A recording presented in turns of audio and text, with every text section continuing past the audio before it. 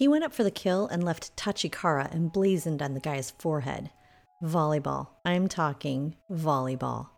Jason Hodell is CEO of Skullcandy. He and I played volleyball together in business school. He's a former Army Ranger and truly an inspirational leader.